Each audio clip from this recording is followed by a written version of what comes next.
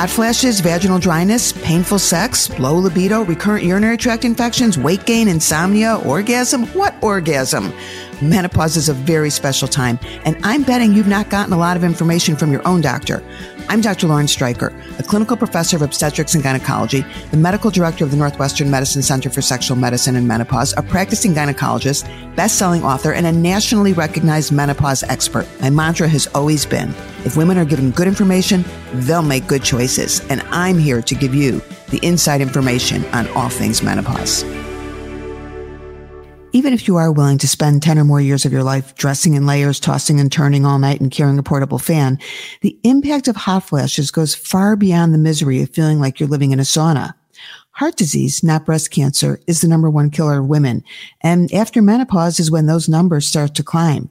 We now have a huge amount of scientific evidence that it's not just menopause, but hot flashes specifically that increase your risk of developing cardiovascular disease and other serious medical conditions. So getting rid of hot flashes isn't just about quality of life, it's also about length of life. So here's what happens to your heart on a hot flash. Every time you have a hot flash, your heart rate increases and your blood pressure goes up. You're not imagining those palpitations. In other words, hot flashes make your heart work harder. It also appears that hot flashes cause an inflammatory response, which in turn damages blood vessels. Add a hot flash-induced elevation of LDL cholesterol, that's the bad cholesterol, and it makes sense that the risk of heart trouble or stroke is associated with women who experience frequent and persistent hot flashes compared to women who are flash-free, even when you take into consideration other risk factors such as obesity, smoking, or diabetes. So hot flashes increase your blood pressure, increase your heart rate, increase your bad cholesterol, and also increase the amount of calcium in your aorta, which is why it's not surprising that women who have hot flashes are far more likely to have damaged blood vessels, more heart disease, and more strokes than women who don't have hot flashes. So a few weeks ago, I was explaining all of this to a new patient who'd come to me for a hot flash consultation. Carol was in year 3 of all day, all night hot flashes and had tried every herbal remedy out there without relief. She was thinking about starting estrogen, but her aunt, her mother's sister, had died at age 68 of a heart attack. And she'd always been told that that heart attack was because she was taking hormones. Back in the 1990s, there was a theory that hormone therapy might decrease heart disease. So Carol's aunt, like a lot of other women, was automatically given hormones even though she wasn't even having hot flashes. And then the results of the Women's Health Initiative came out. Now, the Women's Health Initiative was that big study, also known as the WHI, that was designed to determine once and for all if long-term hormone therapy would prevent heart disease and other medical problems. Well, in 2002, the results of the study were released, and it wasn't good. It appeared that not only did women who took hormone therapy have a slightly increased risk of breast cancer, but also that taking hormones would increase, not decrease, the risk of heart disease and stroke. And millions of women, including Carol's aunt, flushed their estrogen down the toilet. And as if to prove the point, her aunt had her heart attack and died that very year. So no wonder Carol was not exactly on board with starting hormones. But in retrospect, the conclusions of the WHI were flawed. It turns out that more than 70% of the women who were in the study, like Carol's aunt, started hormone therapy when they were over the age of 60. I mean, remember, most women enter menopause between the ages of 45 and 55. That's when most women are having their hot flashes, and that's when most women are taking hormones. But less than 10% of the women between the ages of 45 and 55 were even included in the WHI study. And that means the overall results were reflective of women who were well past their hot flash years. So those results of the majority of the women in the study wasn't because they were taking estrogen. It was because they started taking estrogen too late. The damage to their blood vessels and their heart was already done. So a few years later, there was a new analysis of the women in the study, and they looked specifically at the 50 to 60-year-old women. And not surprisingly, the results were very different and very reassuring. And not surprisingly, the media pretty much ignored those results, as did most doctors. The media did not report the really good news that women who started estrogen between the ages of 50 and 60 had a decrease in coronary heart disease. Women who took estrogen between the ages of 50 and 60 actually had a 30% decrease in overall mortality. So was that huge decrease in heart disease and death simply because estrogen is good for the heart? Or was it because the estrogen eliminated their hot flashes, and anything that eliminated their hot flashes would have been beneficial? Well, we don't know. But given what we know now, I suspect that it was because estrogen eliminated their hot flashes, was one of the largest components in terms of the positive results that we're seeing.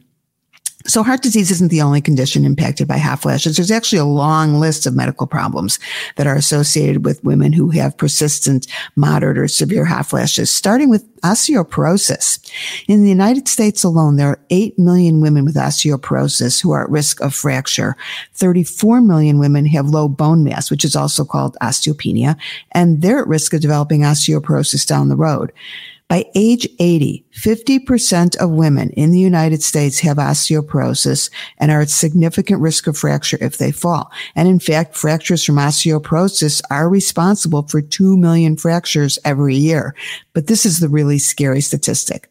25% of women over the age of 50 with an osteoporotic hip fracture die as a result of complications from the fracture. So osteoporosis is not just about getting shorter. Here's where it gets interesting. In a study of over 5,000 women ages 46 to 57, bone loss correlated with the frequency of hot flashes, even when other risk factors like age, weight, smoking, exercise were taken into consideration. So hot flashes aren't just damaging your heart, they can also damage your bone. Switching gears, diabetes. Diabetes is also impacted by hot flashes. So insulin is the hormone that's produced by the pancreas that controls blood sugar metabolism. And in adults who have type 2 diabetes, that's the adult onset diabetes, the body doesn't respond to the normal amounts of insulin. This is called insulin resistance. And that requires the pancreas to work a lot harder and produce progressively higher amounts. Controlling type 2 diabetes is important to avoid complications such as cardiovascular disease. And studies show that women who have hot flashes have an increase in insulin resistance, which in turn increases their risk of developing diabetes or may potentially even sabotage their efforts to manage diabetes if they already have it. There's even a potential connection between hot flashes and breast cancer. As you probably already know, breast cancer is the most common cancer in females in the United States and the second most common cause of cancer death in women. There are a lot of factors that increase or decrease the risk. Now, there was one really large study that took a look at the correlation between hot flashes and a lot of specific medical problems, including breast cancer.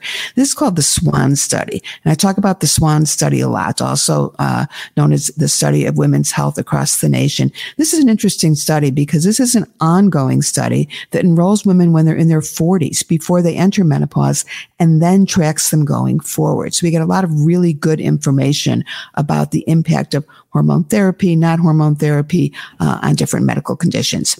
So in the SWAN study, there was a 13-year follow-up that showed a whopping 50% increased risk of breast cancer in those women who had moderate to severe hot flashes. So it wasn't just the severity of hot flashes, it was also how long they lasted. Women that had hot flashes lasting 10 years or longer had a much higher incidence of breast cancer than women with short-term hot flashes. And this is actually thought to be one of the reasons that there was a 23% decrease in breast cancer in women who were using estrogen therapy. Now, you heard me right, and I'm going to say it again. In the WHI study, that big study I talked about before, in women who were taking estrogen alone, not progestin, there was actually a 23% decrease in breast cancer. And while I'm going to get into the details of this another time, again, there was a slight increase in breast cancer, but it was only in the group that took estrogen and progestin together, women that had to take progestin to protect their uterine lining. The group that was taking estrogen alone, women who'd had a hysterectomy, not only did you not see that increase, there was actually that 23% decrease. So think about that. The majority of women who avoid estrogen do so because they think it will increase their risk of breast cancer, when in fact, the opposite is true. So yes, while there are many other recognized risk factors for heart disease, diabetes, osteoporosis, and breast cancer, it appears that hot flashes are also on the list of culprits that may contribute to an early demise. And now that you know this, you may want to rethink that tough it out approach.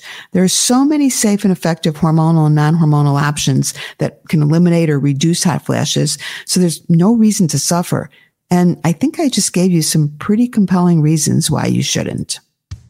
I'm Dr. Lauren Streicher, and thank you for joining me.